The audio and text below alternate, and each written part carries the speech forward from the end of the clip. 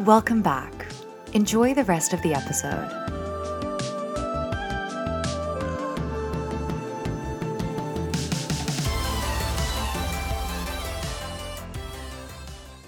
Welcome back to Primordial Tao, Present Tao. This is part 2 of Teaching Qigong in 2022, a three-legged journey.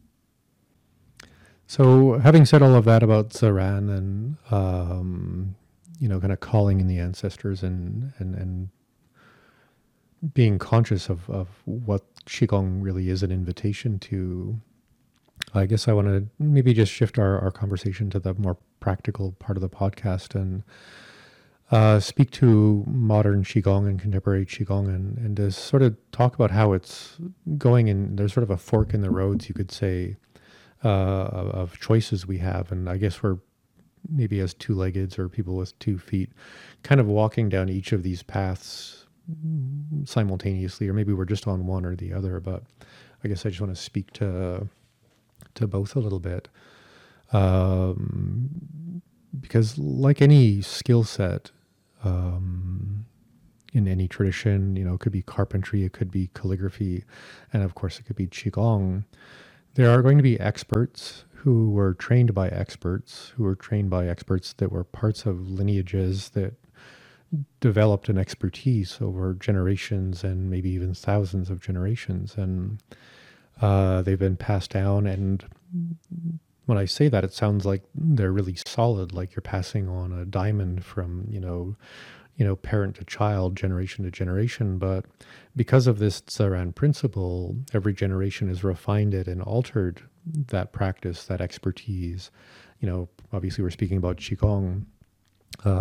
So what we get now from those lineages is exactly what it needs to be for today, right? So it might change a little bit this way, a little bit that way. Say, for example, now we all live in chairs and we don't squat to poop. So maybe, we want to change our classes a little bit to really, respond to that need. And that's sort of pathway number one in modern Qigong is to find people who have learned those skills from those lineages and have that kind of depth and profound resourcefulness and skillfulness and wisdom and experience over time. And it's funny, the word Gong Fu means experience over time, so or practice over time. So there's that opportunity, and there's surprisingly a lot of that available to people.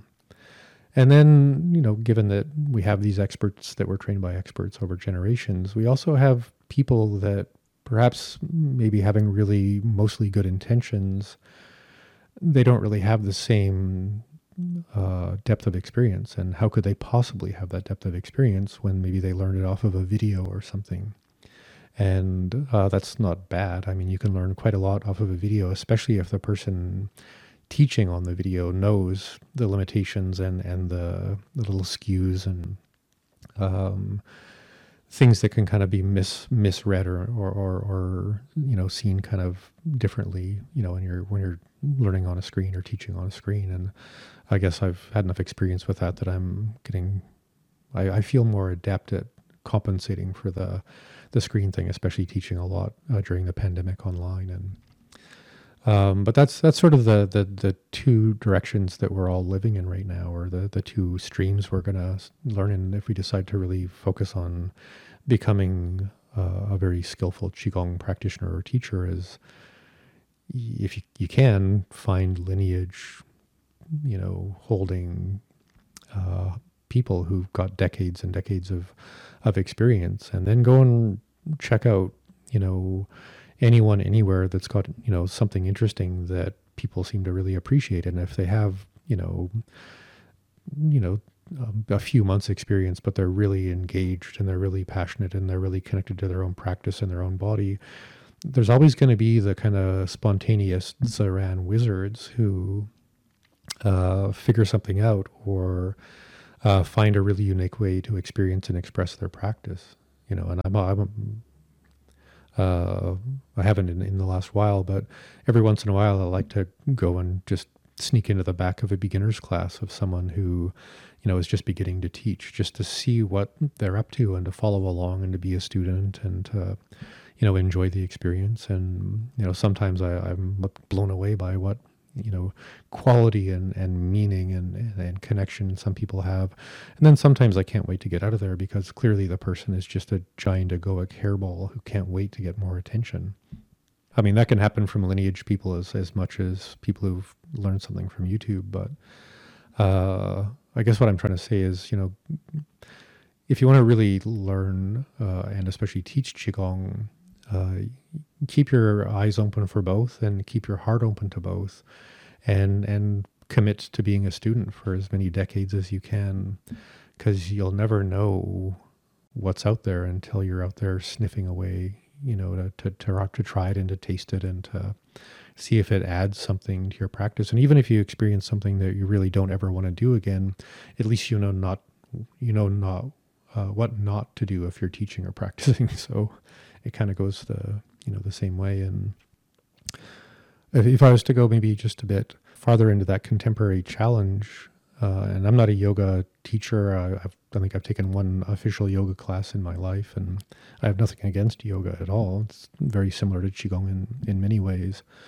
But when I speak to really traditional, authentic yoga teachers, they're all quite sad about how modern yoga in the West has turned into this relatively spray and pray, six-pack abs, make it all about Instagram, youthful beauty instead of deep in integrity of self and of structure and of movement and of health and really making it about a whole practice instead of a sort of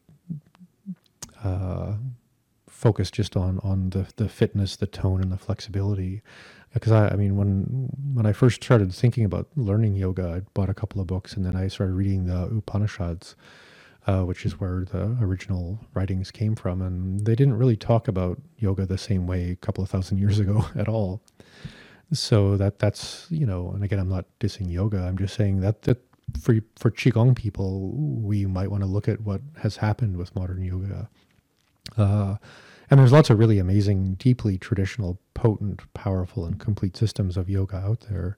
You just have to usually go through about 5 to 10 more superficial teachers to find the really in-depth ones. So my concern naturally with Qigong is, can we make sure that Qigong doesn't turn into some externalized, simplified, thing? And it's already happening.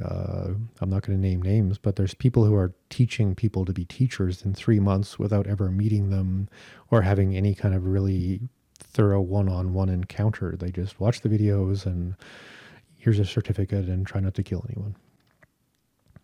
So that's a concern I have. And can I share a quick little sort of factual story about modern Qigong in China? Sure. So interestingly, the term Qigong actually came into being in about 1947. So when we talk about Qigong being thousands of years old, the practices have been around for thousands of years, but the term Qigong and the focus on Qi manifestation, Qi control, Qi movement is not even 5 years old yet. And, or I think maybe it's just 75 now.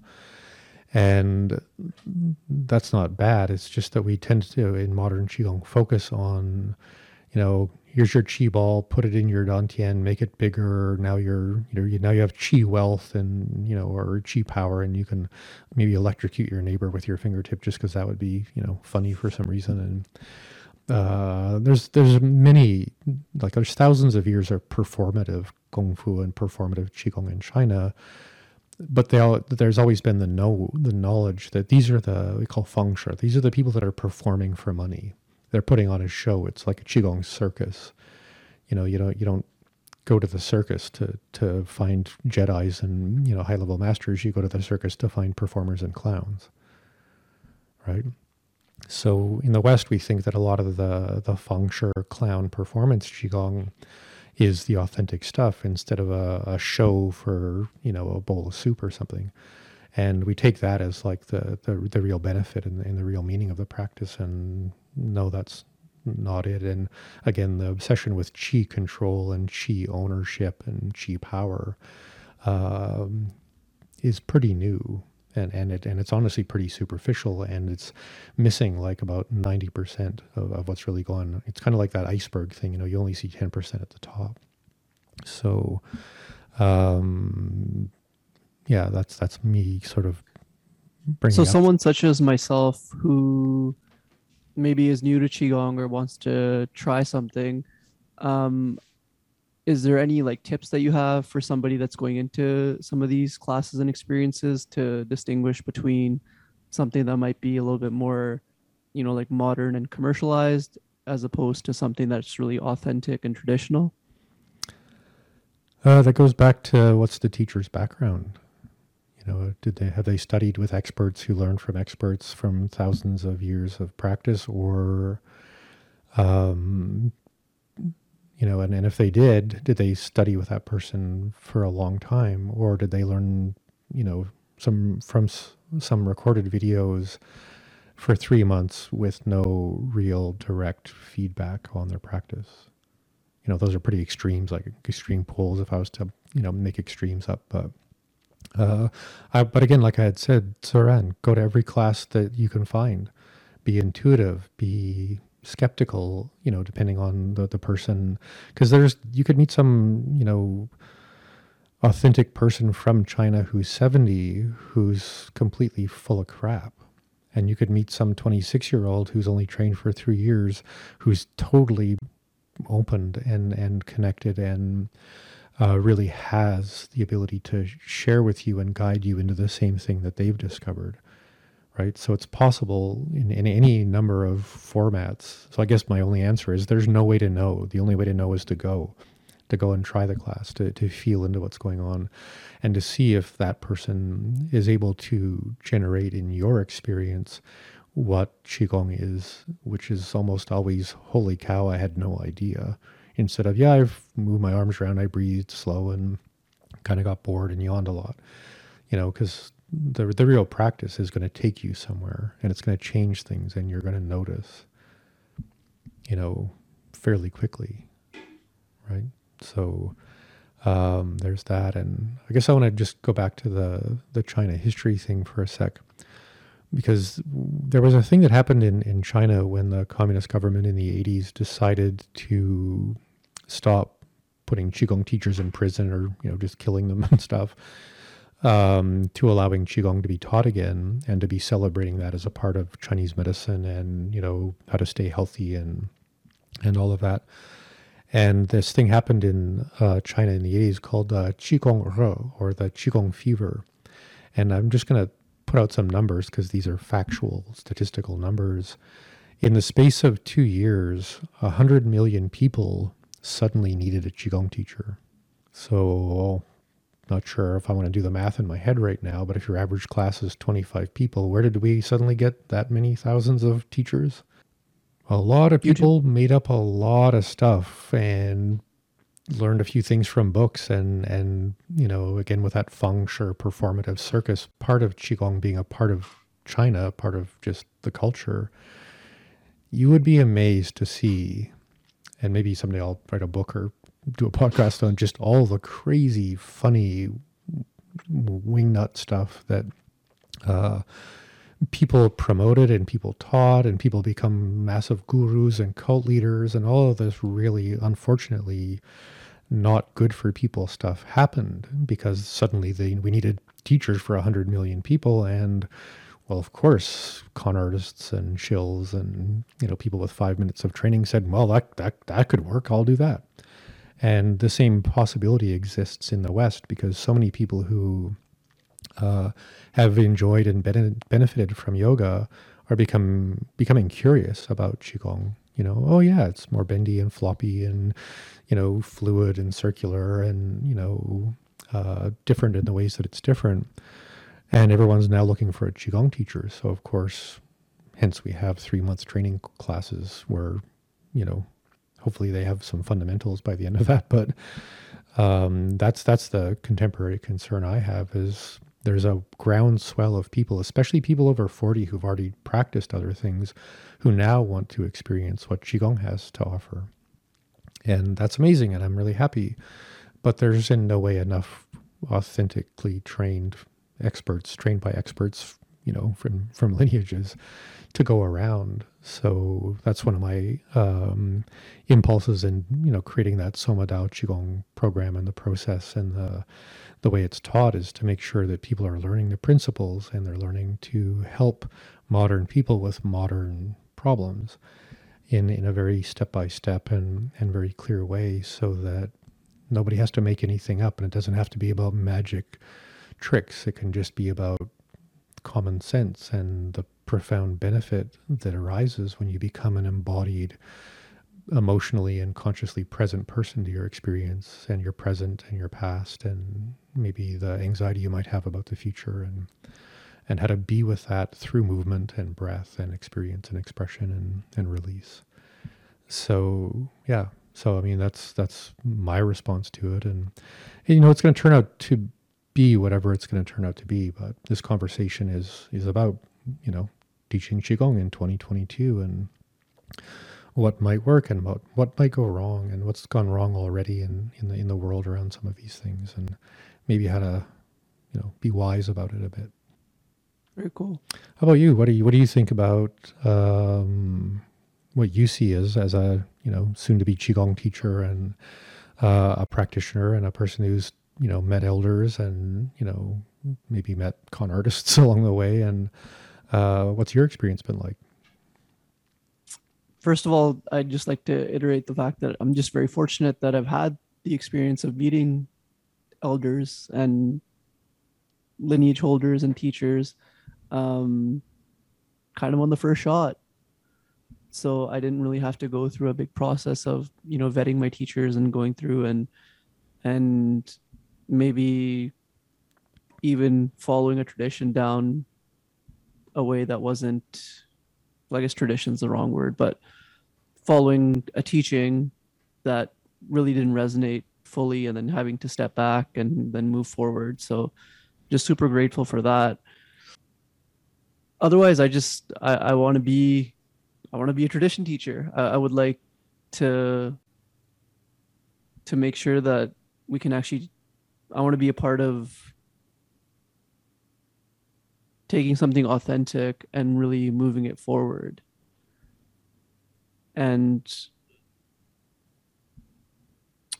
yeah, I don't know. I don't have a whole lot to say. That's cool. I just wanted to see if you had any red flags or warnings or funny stories, about, I guess, the modern jungle of Qigong and mindfulness and meditation and embodied practice and, all that stuff. Yeah, well, if you ever go to any of these like holistic markets and stuff like that, well, that's probably a really good place to sharpen up some of your discernment skills, because some of the things that you see there and some of the people that you see in these markets, it's really quite funny. And you know what? I've definitely fallen for some of these healers and readers and things like that. But as I get older, I'm starting to kind of have a little bit better discernment. But that might be a good place to kind of go and explore, is just find a holistic market and go and talk to people and see what you see. Yeah, that's definitely true. What's that old saying? Expect nothing and you'll find everything. Big time. So a lot of the times that some of these things have happened to me is like I've just given up. It's like, okay, fine, I'm done with all of this. But then that's when that letting go happens, right? And then all of a sudden we're flowing again. So I guess maybe it just occurs to me that to speak to what a traditional teacher experience is, kind of about, and what you're most likely to find when you really do, find someone who's been raised up in the old ways, and maybe somewhat in the new ways as well. But before I get into that, maybe I'll just say that, in martial arts and Qigong traditionally in China, there's a sort of sequence of things that usually happen, and they usually happen because you're learning in a family tradition. And one thing that I would say to maintain integrity and honesty is in every one of those family traditions, you're also participating in a family business. So some of the ways that traditions are set up is to help ensure that those families can maintain their family business for generations and generations. So there is that part of it that might slow things down a bit, or might reinforce some of these things I'm going to speak to. But in the traditional sense, you're usually going to train with someone for 10 years before you're invited into the secret knowledge. And that's what they call being an inner door student.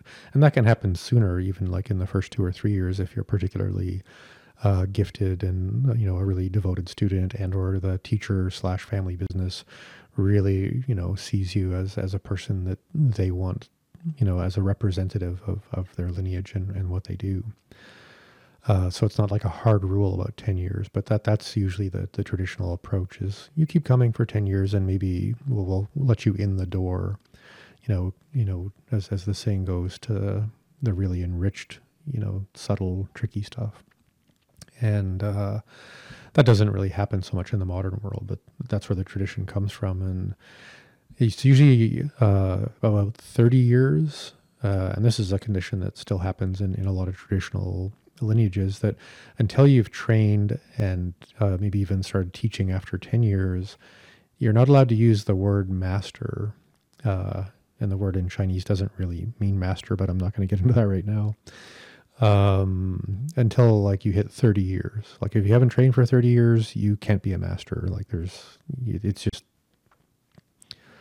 you might be gifted, you might be insightful, you might be, some kind of, like Luke Skywalker, you're just meant to be the powerful Jedi or whatever. In that tradition, is like you don't really deserve the respect of your peers until you've put in the time, right? So that's, again, not something that modern North American, Western culture really wants to deal with or anything at all. But it's just to start that conversation off with.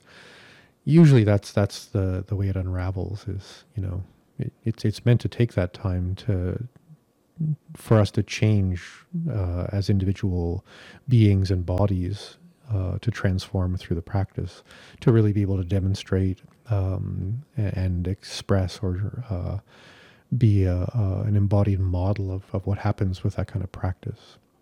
And I remember hitting 30 years some time ago, and I mean 30 years from a lineage point of view, not from learning from when I was quite young.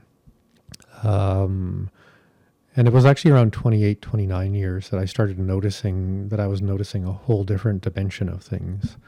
And it was maybe 30, 32 years where I was just like, okay, this is there's way more going on here than I would have been able to figure out the questions to ask, to really figure some of these things out. So I'm not suggesting that we all have to wait 30 years to teach, but this whole idea of being a master is really a very Western, modern, relatively medieval kind of thing about power, because the term in Chinese really means more of being a mentor who's responsible for your well-being, not your master. So it's culturally, there's a little bit of hijinks going on there with people who want to be powerful and important in some way. More practically, though, a traditional teacher is going to have quite the buffet of things to teach. Not only standing practices and forms and different kinds of meditation and visualization and Neigong or inner work, but there's also all of the hygiene stuff, about how to open your connective tissue properly, and you can't do that rapidly. Self-massage, using acupressure, very unique kinds of meditation that train the mind, not just make the mind observe itself. There's often, you can usually see this when you're meeting people with that kind of background, that the way they enter into and leave their practice is in a way not ceremonial, but a bit conscious, if not a bit connected to the sacred. And the idea of working with qi is based on the subjective sensual experience, not the powerful now you can do stuff experience. And in Chinese, the word de qi describes a person actually assessing how ripe something is, right? So it's not, I have this, now I can do this. It's more like, what's this like today? What's this like in the spring? What's this like now I've practiced for 5 years? So it's this quality of subjective assessment and interaction and sensation and exploration of principles, because no matter what style you do, what moves you do, what postures you practice, the way you approach pliability and flexibility, there's underlying principles that are the actual root outcome of the practice, because you can learn that principle and develop it and really learn to maybe teach it somehow, because you became skillful with the principle, which is now applicable to every part of your practice in your life, not just a posture you know or a form you know, right? So the forms are basically like a song. And if you're learning to be a musician and you're going to play the same song over and over again, you're going to learn depths of all the different facets that make music, right? So unless there's a deep focus on cultivating principles, you're not really studying Qigong in depth. You're studying like penciled line drawings or stick figures of Qigong, because you're just learning movement, and when I think of a class as a teacher, balancing kind of what I would want people to understand from a modern nervous system and stress physiology point of view, as well as a Chinese medicine point of view, one of the things I'm really passionate about is for every class, and I actually do this for every class, no matter what. Before the class, I spend maybe a half an hour meditating on the group, on the part of the process we're in, the individuals in the class, the challenges people are facing or whatever, so that every class can find like a bit of a sweet spot and, a good combination of stillness and movement and stretching and repetitive movement and silence and different kinds of focus, different kinds of state shift, different kind of flow states that you can, basically kind of like a conductor of an orchestra, create your class so that it's like a symphony and it has, entry points and crescendos and then spaces and then endings that make the experience of the class very tangible and meaningful and specific to who you're teaching. And a lot of my teachers had that same kind of ethic where, you can just stand there and stoically repeat a form and watch people follow you along and say nothing. And sometimes that's a good idea too, to have a silent class where people just follow whatever people have already learned, so that they can reinforce the experience and the memorization part. But I guess I guess I've said 500 times, I'm just really passionate about the depth of this and how much of a symphony it can be if you're really paying attention to who you're teaching and what their needs are in the process that they're going through as students.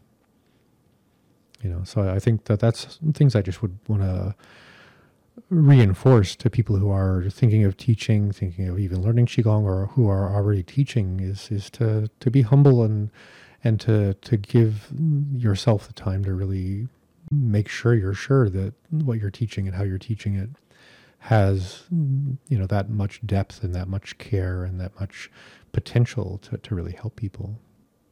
Yeah, I really noticed that with, so I'm actually doing the second, or the first phase of the Soma Dao program a second time, just to further refine some of the principles. And the classes are very different. And I kind of thought it was going to be the same thing again, but it's actually profoundly different. And even though there are some of the same principles, the way it's taught and the way it's done is it's exactly what we need, I guess. Well, it's what the people who are studying that group need. So, but having said that, it's completely different. It's also exactly the same. In the sense that these are the exercises we're learning, these are the principles we're learning, and the way it's paced and communicated is a little different, but it's almost exactly the same in a way too. Yeah, I for sure. It's like the foundation of the house is the same, but it's just built differently. Yeah. So, shall we get into where do you want to go from here, Mike? Well, I think the little menu I had for the conversation today was also to just speak to the relationship. I suppose I can only speak to my relationship, but Qigong is meant to be a marriage. It's meant to be a long-term, lifelong practice, and it's meant to keep going in sometimes expected, sometimes unexpected directions. And so I'm going to maybe share a meditation parallel from Taoism. So in Taoist practice, and I talked about this, I think, in the first episode, there's a principle in Taoist practice called Xingming Shuang Xu, which is cultivating your sense of existence and awareness of consciousness, as well as cultivating a sense of embodiment and aliveness and the embodied aspect of life in an equal balance, kind of like left foot, right foot. And when we look at Xing and Ming, they also develop into, and I'm pretty sure I brought this up in that episode, around what's called Xinggong and Minggong, which is how to actually practice those things in the long term in a consistent way. So here's a really interesting, hopefully touching metaphor or imagery about this thing we call Xinggong. So imagine, if you will, that you're a leaf, and that, as most leaves, you're growing from a tree branch, and you're surrounded by other leaves from the same branch. You're surrounded by other branches and other leaves. And although you're the same thing in a way, you're also uniquely yourself.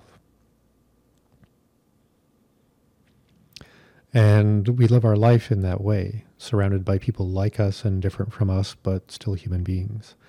And we as leaves, or as human beings, have a certain innate nature. We come into being, we spread out, we do our thing with, the sun and chemistry, and we, help feed the tree, keep the tree alive. But we're also in our own little beautiful kind of package as a leaf, our own distinct expression of life, or trees, or leaves, or beings, or humans. And at some point, because of weather and age and time and seasons, we're going to fall off of the tree. We're going to get old. It's not going to be about aliveness anymore. It's going to be about endings. And then as leaves, we find ourselves, maybe in an old folks' home, feeling like we're just stuck in a corner, like a pile of leaves in the corner of someone's yard. And that's sort of the fear a lot of people have about aging is, I'm old, I'm useless, I'm being shuffled off into some old folks' prison and, just go away and shut up. So that's, a modern reference of that. But if we go back to the imagery, let's say as a leaf you got old enough and the seasons changed and you fell off of the tree, but instead of falling into a pile of, the soon to die, the wind picked you up and blew you off into a stream that eventually fed into the ocean, and there you are floating as a leaf, maybe yellowish brown, not the same leaf as you were when you first sprouted, not the same energy, that you had when you were keeping that tree alive, but you're still that leaf, you're still that memory, and you're still that point of consciousness. You're just older and drier and floating on the ocean. And you might spend time remembering your leafness, your greenness, your best, days at producing sap and, mojo and sexuality, or whatever we might infer leaves might be experiencing on a day-to-day level. But, there's that way of being, older and aware of the coming into and the leaving of life. Because that's a part of Xinggong, is your existence, you are the nature of existence, and you're going to be here and then you're not.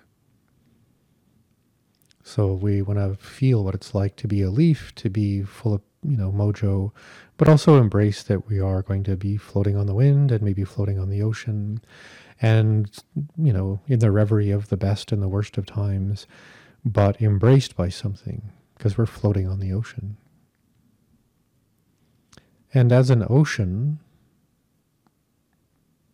you might notice that there's a lot of leaves floating around.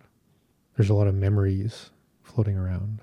There's a lot of painful experiences floating around. And over time, as the ocean, the leaves are going to turn into basically nutrients.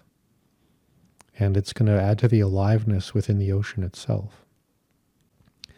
So when we talk about Xinggong, it's really about noticing that although you're you, and although you're consciousness, you're also everything. And you're also what's behind and around and before everything, in the sense of the ocean. So in traditional Qigong practice, which comes from Taoist practice, that's a part of the practice, is the meditation, the humility, the developing the power, maybe the ability to zap people with your fingertip if that's your thing. And why not? But at some point, you're also going to get older. And your biggest opportunity with cultivation and awareness and meditation and Qigong is to extend the capacity for your leaf to embrace its inevitable meeting with the ocean. And that could happen when you're 20 or 30 or 50 or 70 or 90, when you're kind of the actual realization, the spiritual realization that you came from the ocean, you're going to return to the ocean. Why not stay in touch with the ocean while you're here and use that lack of fear, lack of attachment, lack of cringing, lack of separation to stay in tune and in touch with, your 50s, your 60s, your 70s, or whatever, so that your practice is embracing the bigger ocean of life and your own little leaf life. Because that's what Qigong was about, was to extend life so that our meditation on life and our celebration and bliss and ecstasy of being conscious to life and the ocean, of existence itself, that's why we practice, is to feel and to remember and to connect to the vaster aspects of being, and to be mindful that if you're a bit wise and skillful, you'll age skillfully, and you might live to be 100 and something, or whatever that may be, so that you can savor both the leaf and the greenness and the yellowness and the floating on the ocean and then the becoming the ocean, and then being the compassionate ocean, carrying around all of the people that you may leave behind, so that our lives are true to a certain truth, and our practice reinforces that, remembers that, and cultivates a skillful, meaningful response to that. So that, you could say all is one, and, in sort of a modern affirmational sense. But then our practice, may at times be about special powers if it somehow needs to be. But the practice of Qigong has always been, you're a leaf. Stay green until you can stay green. And then be gracious as you fall to the ground. And be gracious when you remember you're the ocean. And be compassionate and generous and grateful as the ocean for everything that comes into being while you exist here. Right? So that's more the meditation side of Qigong, is Xinggong. It is, our meditation practice, our consciousness practice, which may or may not require formal meditation, because Qigong, especially if you practice daily, is in a way quite a meditative practice. I don't know, does that seem a reasonable metaphor? I feel like I just went on a journey. Cool. Yay. That's the idea. And that's actually what we call the... So yes, Mike. Sorry? So yes, I would say yes. Yeah. And that's actually the Huanyuan journey, or the description of the tradition, the Taoist tradition that I was raised up in, is to return to the source so that your life is complete every day. Because you're staying in the cycle of completion, not trying to avoid it or be different or better. So having said that, that's the long-term 70-year, 80-year plan with Qigong. The best way to make that more probable, I suppose, is to spend the first 30 years with a primary focus in your practice on Minggong. And Ming, again, has to do with the gambling aspect of vitality in life, and whether or not you end up with a disease, or whether or not you end up wealthy, or whether or not you end up limping, or whether or not you end up you know, having the best hormonal balance your entire life and feeling totally like a teenager in your, you know, virility until you're 70 or whatever it may be.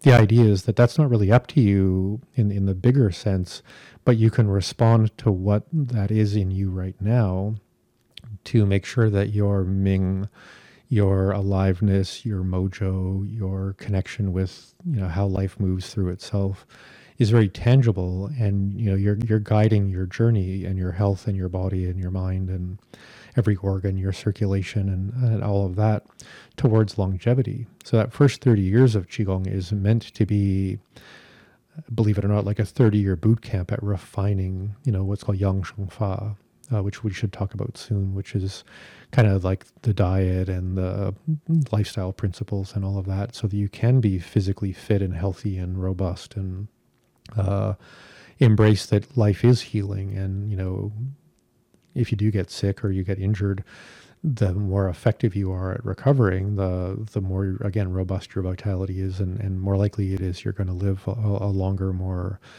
you know, life full of dancing and playing and, you know, really fantastic sex and all of that stuff. Because, you know, Ming Gong, you know, this is the practice of aliveness and enriching your aliveness. So that's often that first part of the practice is to celebrate our aliveness, to celebrate having a body, to really, you know, make sure there's lots of sap to keep that leaf on the tree as green as we can while we're dancing with all the other leaves that we meet in our lives, you know. And there's the chaos and order of the Tao where, you know, you're not in control of this, but you can have inspiration and intention and a kind of sense of direction in what you're doing. But in order to accomplish those things, accomplish doesn't sound exactly right, but I'll leave that alone. It's going to take about 30 years, at least from a traditional point of view, to really get to the point where you are the proverbial Jedi, where you really are able to tap into different aspects of your physiology or energy systems and stuff like that, to refine them so that you are in good balance. And whatever your proverbial bank account is for longevity, it's going to be really level. You know, I love that expression "over the hill" because it kind of describes Western life about, you know, accelerate, effort, resist, fight the good fight, win the wars, beat the other guy, do better, and then at some point it's all downhill from there. You know, whereas in Taoism and Yang Sheng Fa, we're like, how about we have a really slow wave that's almost flat, you know, so that there might be kind of an up and down to it, but it's as level as we can so that our overall vitality and, you know, mojo and good, you know, gumption and all of that are as consistent for as long as possible. And if you have had to really, for whatever reason in your life, go up a proverbial hill and fight the good fight, then at least you can do what you can to level out the rest of the wave or the curve, so that you're as you get older, it's not over the hill crash and now you're on 15 medications and in a room by yourself watching TV all day. You're leveling it out, so the last 30 years of your life are going to be as full of excitement and learning and passion and play as the first 30 were, right? So just to speak to that in the, I guess the bigger scope of what Qigong is meant to be as a lifelong marriage, which a marriage is really about quality time. It's about intimacy. It's about trust. It's about consistency. It's about showing up. It's about listening and paying attention and maybe shifting one way or another to maintain the balance instead of, it's all about me and my urgent, impatient, adolescent reactions to stuff, which is kind of what modern life seems to be, really about, at least if you watch TV. In the sense of what we're all seeing played out in front of us as what life is about. So, yeah. So that sort of enters into that long-term relationship around Xing and Xinggong and Minggong as metaphors for the lifelong marriage relationship and the wisdom teachings kind of behind it. Yeah, those two really, I see the way they fit in, because one is like almost like the philosophical understanding and the overarching thing, and then the other side is like the practical of like here I am and I have a body, and how can I be, I guess it's Yang Sheng Fa, how can I really take care of all this? And then in turn, that would probably feed into the Xing, which would allow you to have more experiences and open up all of those doorways. Yeah, very well said. Yeah. Cool. So, Mike, should we talk about kind of going and transitioning from the Xinggong, Xinggong to the Minggong? If we get a little bit deeper into the body and how we're actually kind of like a three-legged stool or like a three-legged being on this path. Yeah, that's where we're meant to go. So let's go there. So I like the idea of a three-legged stool in the sense of like if I was to sit in meditation, there's three different parts to the way I approach my spiritual practice. So I'm not going to get into that right now. I think I've actually talked about it before on the show, but I'm speaking more about Qigong as a tradition. There is sort of this idea of the Sanli, the three regulations, the three ways we participate in practice. And one is your embodied experience. One is what you can do with breath and interaction, like energy exchanges and stuff like that. And the other one is the way we articulate and orient consciousness, which can be very receptive, very expressive, very ceremonial, very sacred, very playful, very silly. But that's mind, mind and consciousness. So we have, an infinite number of ways to show up as consciousness. We have, hundreds of possible ways to show up around breath and energy exchange and the cultivation of chi awareness and sensitivity and practice. And then there's what the body needs, depending on the time of day, the time of the year, how old you are, whether or not you just recently got over an infection or you broke your leg or whatever it is. Those are those three things that we really want to kind of harmonize all of the time is what's my embodied experience today? What is my connection to breath and energy and those kind of interactions? And then where am I sort of maybe stuck in consciousness and or what can I do to be less stuck in certain patterns of consciousness? And if we can bring those three things together in some, I don't know, really great stir fry or stew recipe, fairly spontaneously and fairly consciously for each time we practice or each class we teach, if we're teaching, then we're going to bring into being the most likely benefit of harmony in one sense and peace in one sense, but the abundance of vitality, because that's sort of been the understanding for thousands of years. If you can be aware and articulate your embodied experience, be aware and articulate the breath energy part of practice and the consciousness part of practice, and like I guess I'm going back to the symphony metaphor, bring them all into a synergy of experience. Part of it's the intention, but part of it's the benefit of actually manifesting that intention and then getting the benefit from your practice in that way. And the reason I want to describe that way is that the opposite of a healthy marriage is a boring marriage, where it's take everything for granted, be like a porcupine and poke the other person every time they want to bother you with something you don't want to deal with. And, that kind of, I don't know, again, sitcom comedy about dysfunctional marriages, right? And Qigong, like anything, can turn into that if you just, okay, I got to do this form, I got to do this breathing, I got to stretch, touch my toes, there's no Ming in that, there's no Xing in that. It's just, you're obeying the schedule of your practice without living it in a passionate and playful way. So, and I mean, if I ever have days like that, I get through my practice and be like, wow, man, I must be really tired or low, or I need better sleep, or I'm, something's going on because, wow, that was a really bad marriage day. And they'll happen, but if we can use them as kind of like traffic signs for, or dashboard lights for, wow, I got to bring more aliveness into my practice because I'm kind of asleep at the wheel here, and I'm not in my practice, I'm just doing my practice. And I've had a couple of short-term teachers, that I really I had met and really hoped that I was going to learn something specific from.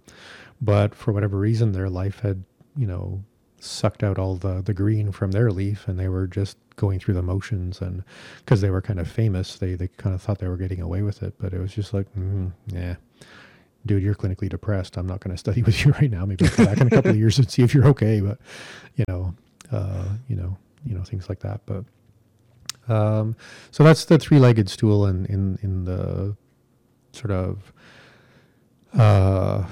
fundamental things that we really want to make sure we're paying attention to in our practice, and especially if we're teaching, so we can be responsive to the people we're teaching based on their body language and how they're moving and where their facial expressions are, so that every class is Mingkong. It's an aliveness response to the aliveness in the room. And I don't actually do this, but I'm just playing this out based on the tree metaphor.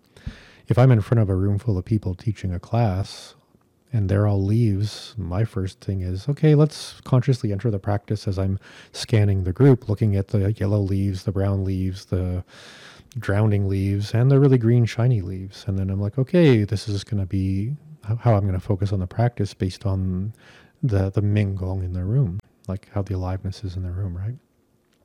And then we don't get to be automatic, which, too bad, so sad. You have to be present in the world as well, especially as a teacher. But then it becomes tangible to the chi experience, right? We're not just doing, and we're not just telling, and we're not just being told. We're interacting with what's really going on. And I have to say, with the pandemic, I'm really grateful for having teachers who have made me really pay attention to those things, because the last 2 years of teaching different groups of people, mostly online actually, has made me really get a different awareness of that kind of awareness, because you're online, you can or can't always see everybody, and it takes just a little bit of attention and imagination to create the best possible class in that environment, because we've all been going through quite an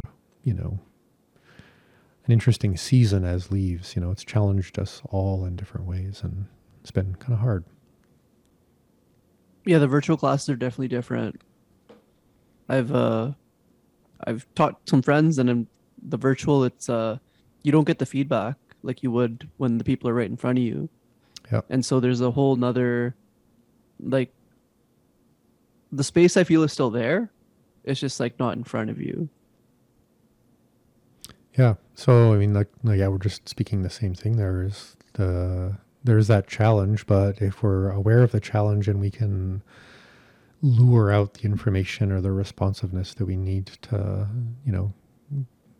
be more, in that Mingong relationship with, teaching and learning and practicing, at least we're not going asleep to it. Definitely. Sleeping at the wheel is definitely not good in your practice. Not usually. Not if you're cultivating something anyway. You are allowed to take your hands off the wheel and coast and feel all excited and butterflies in your stomach sometimes, though. Cruise control. Whee! Let's see what happens. Hey, Mike, so just to kind of wrap all this up, so if we were teaching a class in 2022, how would we go about approaching something like this? I guess the first thing is tsaran. It's a contemporary situation with those people, as well as you know them or as well as you don't. If you're, in front of a Qigong class on average, most of the people in the room are going to be over 50. You're teaching people who, for the most part, live in chairs looking at screens. So some part of the practice might want to respond to that need. And you don't have to even bring that up with people, but you just talking about how we move our pelvis, how we open our hips, how we, bring tone into the core. And, it may be a surprise to some people, but there's a whole system of Qigong that you do on the floor, like yoga on a mat. That's not there's some similarities to yoga, but it's also quite uniquely its own thing.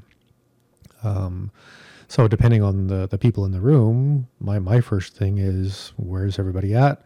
Where's everybody's posture at? How much damage control am I focusing on? How safe do I have to be with people based on their spines and their necks and their shoulder blades? Because you can learn to see a lot from just watching people walk into a class. So I like to show up early and, set up things. And usually I have some notes in front of me if it's a progressive class, so that I can remind myself in the middle of the class. Because usually if I get really into my own practice, I space out a bit. So I like to have a couple of reminders in front of me to make sure the class is going where I wanted it to go. But it's always watching people enter the room and seeing, the embodied experience that needs to be met and carefully held and maybe shifted. And then there's faces. People's faces tell you a lot about their volume of resentment and adversarial experience or shame or, depression or other things like that. So again, you look at all of those things and you're like, okay, today I'm going to be a bit more of a clown, or today I'm going to be a little bit more of the gentle speaking poetic Yoda, or whatever that you might want to do. And in that way, it's a living, responsive communion and interaction with people. And the one thing I would say I'm most commonly reminding people that I'm teaching to become teachers like yourself is be really careful with overdoing anything in the sense of showing off. Like if you're getting in any kind of stretch or any kind of move that requires a lot of core tone and strength, most of the people in the room are over 50 and they've just spent most of their life in a chair looking at a screen, and that might not be good for them because they haven't spent the last year or number of years restoring those capacities. So don't overstretch, or don't even try and stretch. Just focus on being pliable and loose and open and rooted and kind of loose like kelp in the ocean. We call like fang song, this experience of being the opposite of stiff, right? The opposite of stressed. And then there's ways to, because if this is kind of a game in Qigong, sometimes we imitate negative experiences so that we can sequentially find our way to the positive experience. So imitate being really tense, like someone's going to throw a snowball at your head. I guess that's a Canadian thing. And, how does your body respond? And can we imitate that and then unravel that instinctual kind of tension that we might have? So that, again, given the bodies in the room, given the faces in the room, the spirits in the room, we can playfully come up with things that help people remember how to unravel their tension. Remember how to open their diaphragm and their belly and their heart and to just be in the now, and sometimes that takes a certain amount of stand-up comedy or stand-up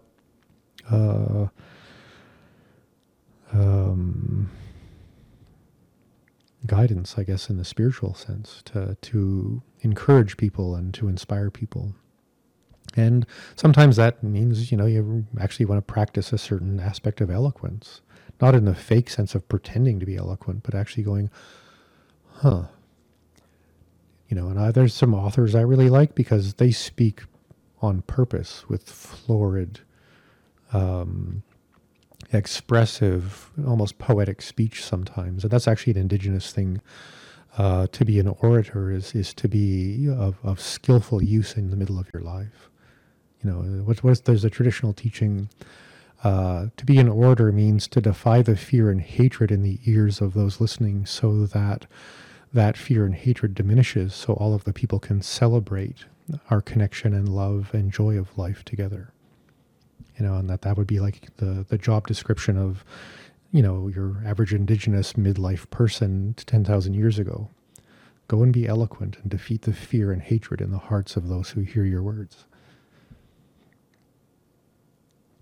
Right. So sometimes, sorry, I went off on that a little bit, but that's a part of teaching. Sometimes is to be conscious that people are paying attention to you in vulnerable and sometimes very powerful states. So being the clown, being wise, being somewhere a bit of both might really be skills to develop.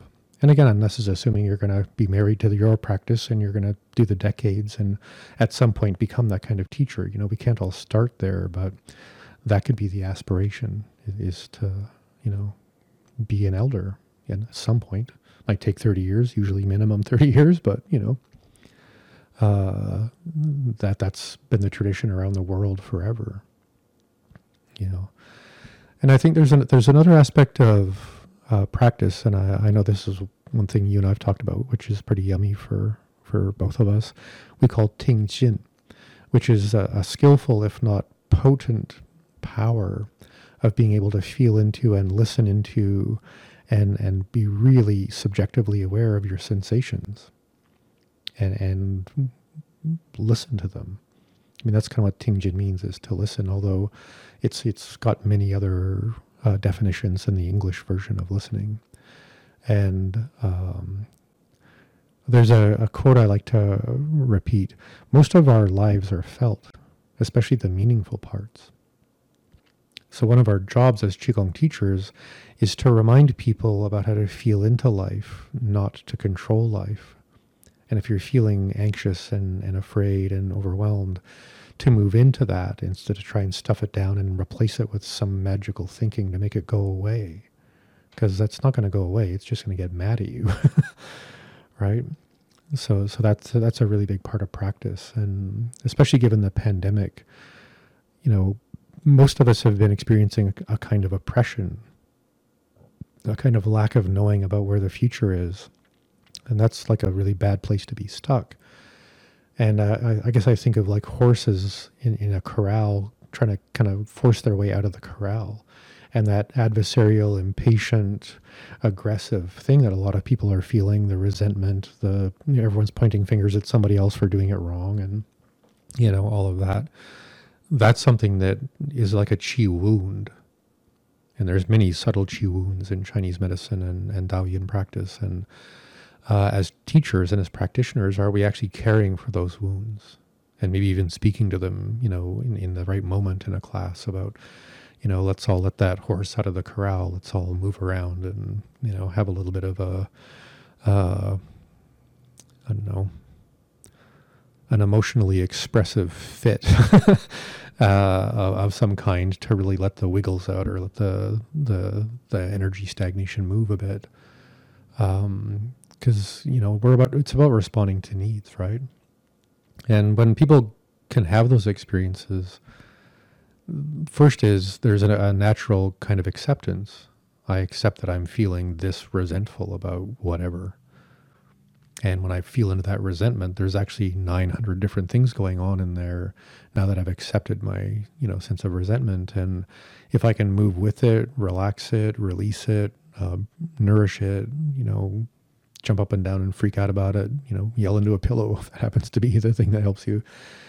We build up a kind of momentum and confidence in our ability to actually be, to have the steering wheel of our central nervous system, to having the steering wheel of the butterflies in your stomach. And that's not about control. It's about navigating skillfully what's actually coming into consciousness as you relax, the stuffing down part of consciousness, and then things come up. And because with especially the Soma Dao approach to Qigong having, some connection with trauma release, both the ancient Daoyin approach and some modern understandings, it's inevitable for people practicing Qigong in this way that you're learning to relax all those control mechanisms and things are going to come up. I mean, have you had much experience with that, or? Yeah, definitely. He says with a leading question. One of the more potent ones was I believe we were doing a teaching on like one of the animals, the panther. And as soon as you started doing the panther, I had to turn it off because I was raging. Like I was literally mad, and I couldn't understand why. But there was just like the animal triggered something, and I literally had to shut it off. I was like, I can't do this anymore. So yeah, that's one of the more funny ones because like looking back is just hilarious. But there's been I guess that lid's been on pretty tight. And after relaxing and learning to open that, there's been and to say this, I mean, keeping it together is a need. You can't just lose it in the middle of a work day or maybe in front of your kids or whatever. So keeping it together is a skill, but unraveling keeping it together is a necessary response to that skill, or else you only have one half of the skill, right? So that's a big part of Qigong is, okay, good job keeping it together, but now we're going to go back to the ocean and, things got to move, things got to get real. And Yeah, and a bit more on a serious level, I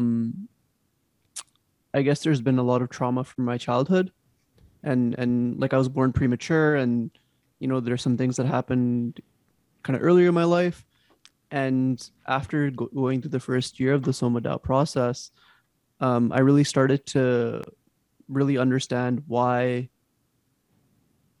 I had certain mannerisms and certain ways of being, which was primarily dissociated. I was dissociated for most of my life. So the inability to remember things, or kind of like why things didn't work out in my life, it all kind of started to make sense. And then getting to a place where I was starting to actually release and let go, and then finding stillness and finding presence and flow and joy, uh, that was huge. And even prior to us going through this process together, I worked with elders, and I went to healers, and I did lots of work because I knew there was something going on. But the relaxation and the embodied awareness, and the bringing the mind back into the body has been very potent for me. A question that I kind of had on that subject, is qigong like one of the like main, or if not the only way of doing this, or like I guess qigong yoga, or would it be anything embodied awareness, or are there other practices that you know of that would kind of go through in this direction? Because I haven't been able to find them prior to qigong. I think the closest thing would be to see a somatic therapist. So that's part talk therapy, part embodied practice, often part breath work, depending on the kind of training the somatic therapist has. But I'm actually going to be teaching somatic therapy probably in the next year or two, because I've over time developed a kind of approach to clinicians and talk therapy as well. It's all based on Taoyin, and all the neuroscience of trauma that nerds like me like to learn about.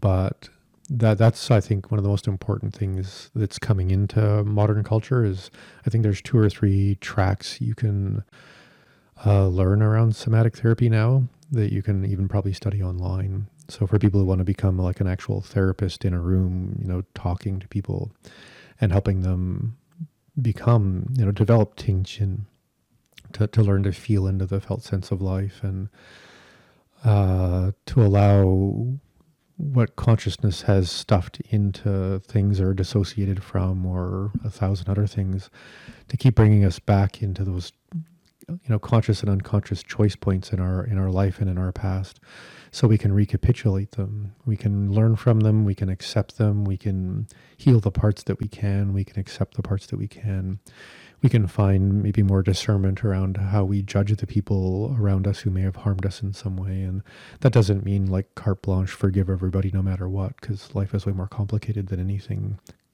simple.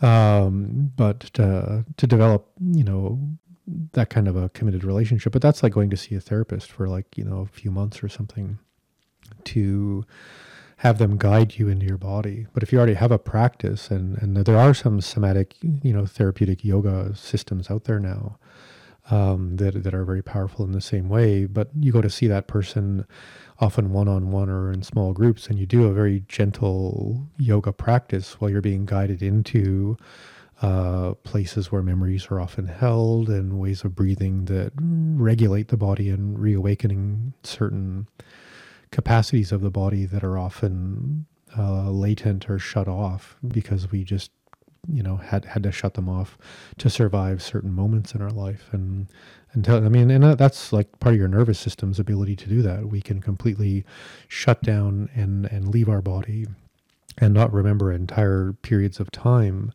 And as I mentioned earlier in the show, your body is very wise in not bringing that memory back until you have the emotional visceral, existential, instinctual resources to handle remembering that experience. And that's where somatic therapy is really powerful, because if the therapist really knows what they're doing, they're going to spend half the time helping you get confident and resourceful and really connected to something, and trusting the interaction as again, resourceful and potent enough and safe enough for the scary things to be in the room without being overwhelmed. And those kind of skills are irreplaceable. And that's, I think of elders that I know, and I've met Joe, and he's what a gift to human beings to work with someone like that. And I'm almost coming to tears just thinking of meeting him. And like you said, I've mostly known him actually as an acupuncture patient, but because I spend a lot of time talking to my patients, I've come to revere that man as a holy man. And people like that in the world are rare. And having a chance to work with someone that grown up, if I will, in the sense of what elders might really be, is just such a blessing. And there are surprisingly, maybe surprising or not, many people like that in the world. You just have to often slow down enough to notice that they're sitting very still, watching you and inviting you to have a cup of tea. And that kind of brings me to maybe where to kind of close the conversation a little bit is, as I had said, we are many things, in the sense of spirit and, ancestors and memories and experiences, and we're bodies. And most of our existence is felt. And Qigong, really, when you learn enough moves and forms and basics and stuff like that, the real art begins with De Qi, the ability to assess the quality of Qi in many ways, with many systems, organs, meridians, aspects of creation itself, weather, seasons, North Star. Like, there's a lot of universal influences that have meaning, and the meaning itself is its own potency. But I'm aware that I'm going to say something that's going to sound maybe a bit judgy, but it's meant to be more of a funny thing. The number of Qigong classes that I've seen where people cultivate what's called La Na, the movement of your hands to feel a Qi ball or a field between your hands, and that experience, which is pretty interesting to have when you suddenly start feeling like there's something literally going on here between my hands that is really going on. It's not just, I'm not just making this happen because I didn't expect it to feel like this, and now it feels like that, and now this is happening. And you can usually tell it's really happening because you had no idea what's going to happen next, and what happens next is always a surprise, in some way, right? So what often happens when people start having that experience is they make it a thing. And I can't get into this right now, but in Chinese, qi is not really a noun. It's not really a thing. It's a description of how certain aspects of relationship are experienced. So this goes back to this De Qi. Like, if you're assessing qualities of qi sensation, qi awareness, qi experience in your practice, De Qi has sort of two sides to it. Is, well, feel into it more, feel into things like colors and qualities and sounds and, maybe colors of light or whatever the mind might be able to connect to as tangible. There's also many things that you can't find words for. But as you develop that awareness and you keep seeking an awareness, a receptivity and honoring of the fact you're touching into the universe and the universe is touching you back, in that way. And you're experiencing something that's always been there. So you're not making it happen. You're actually getting out of the way enough for you to feel what's always happening. You have this choice. Try and make it a thing and put it somewhere so you can have more, which is sort of a Western reflex. Or you can shift into the relationship. What's right relationship with cultivating a direct interaction with universal energies and systems and fields, and if you want to think about magnets and electricity and neutron stars, or like, there's so many ways that the modern Western mind can, hold this experience. But the question I have, which kind of goes into the next step, and the next step of actually cultivating Qigong is, what's the relationship, and what's that relationship feel like now that you're having this touching the dewdrop or the tear of reality that's between your hands as an expression of energy that might actually have an intelligent nudge for you if you can stay with the memory that everything that matters is felt. And if you can honor that in a meaningful, heartbreaking, open, meaningful way, then you start to begin your practice, because your practice isn't to make a chi ball. A chi ball is a doorknob, so you can open a door to the real depth of practice and depth of relationships and cultivation of innate talent and capacities and awareness, and to cultivate actual spiritual growth. And spiritual growth, to most people's surprise, is based on bringing the unconscious into consciousness. So if you're doing something that you made up in your head and you're rubbing the world with the thing you made up in your head, you're actually painting over the world instead of peeling back the layers of the world to find the unconscious. Right? And that's where modern Western Qigong often gets kind of hijacked by the 1947 hijacking of Qigong in China, which is focus on the Qi ball, do stuff with the Qi ball. Now you're powerful because you have a Qi ball. Run with the Qi ball. Now maybe you're supposed to be a shaman or a Jedi because you felt the universe because you got out of the way for 5 seconds. Instead of going, okay, this is the beginning of something that's going to take the rest of my life to integrate and to be in reunion and recapitulation and to actually do the healing without any sense of control. I mean, there's aspects of Qigong for sure where you cultivate a Qi ball or a Qi field and you use it to clear meridians and clear organs and clear dantians and form tools for Neigong and Neidan or inner cultivation and alchemy and things like that. But those things only really continue to progress and to show you the unseeable and the undescribable because you're assessing the quality and you're honoring the wow. I'm actually having a conversation with the universe without words. And if I stay with this and keep going into this, who knows how many dimensions and layers of this there are. So that's the beginning of practice. That's not the outcome of practice. Because so much of this stuff is already innate.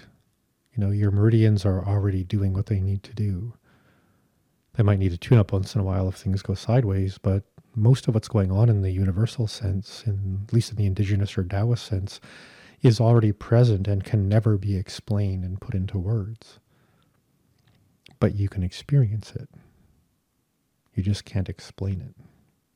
It's the first line of the Tao Te Ching. Tao ke Tao fei zhang Tao.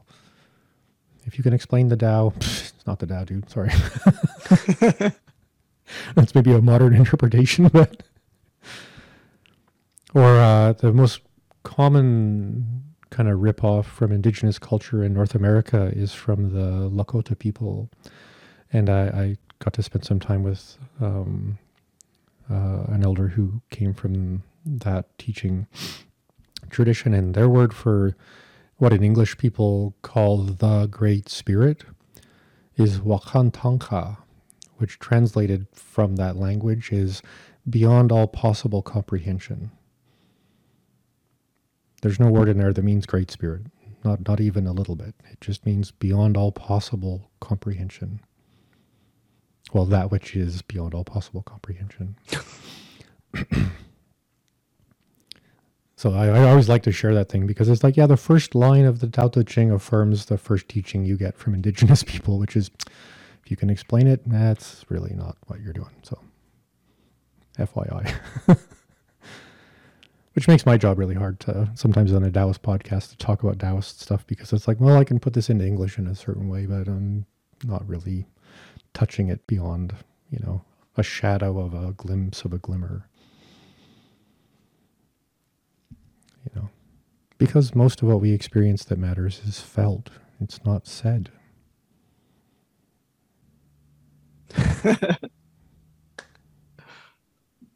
Well, words just don't make sense after that. Maybe we should just end it at that. Let's just leave like 5 hours of white noise for people to be like. So, Mike, thank you so much for all that. That was there's definitely some really good gems and some key takeaways there. And so that was episode 7 of the Primordial Tao Present Tao podcast with Dr. Michael Smith and myself, Ravi Kaler. Episode 8 is actually going to be a mystery surprise. We don't know what we're going to talk about yet, but it's going to be good. So tune in, and we'll see you next time. Thanks for listening, and I hope you received some benefit from this conversation.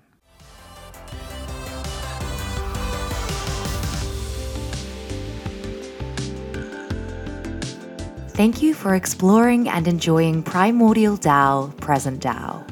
We look forward to sharing more in the next episode.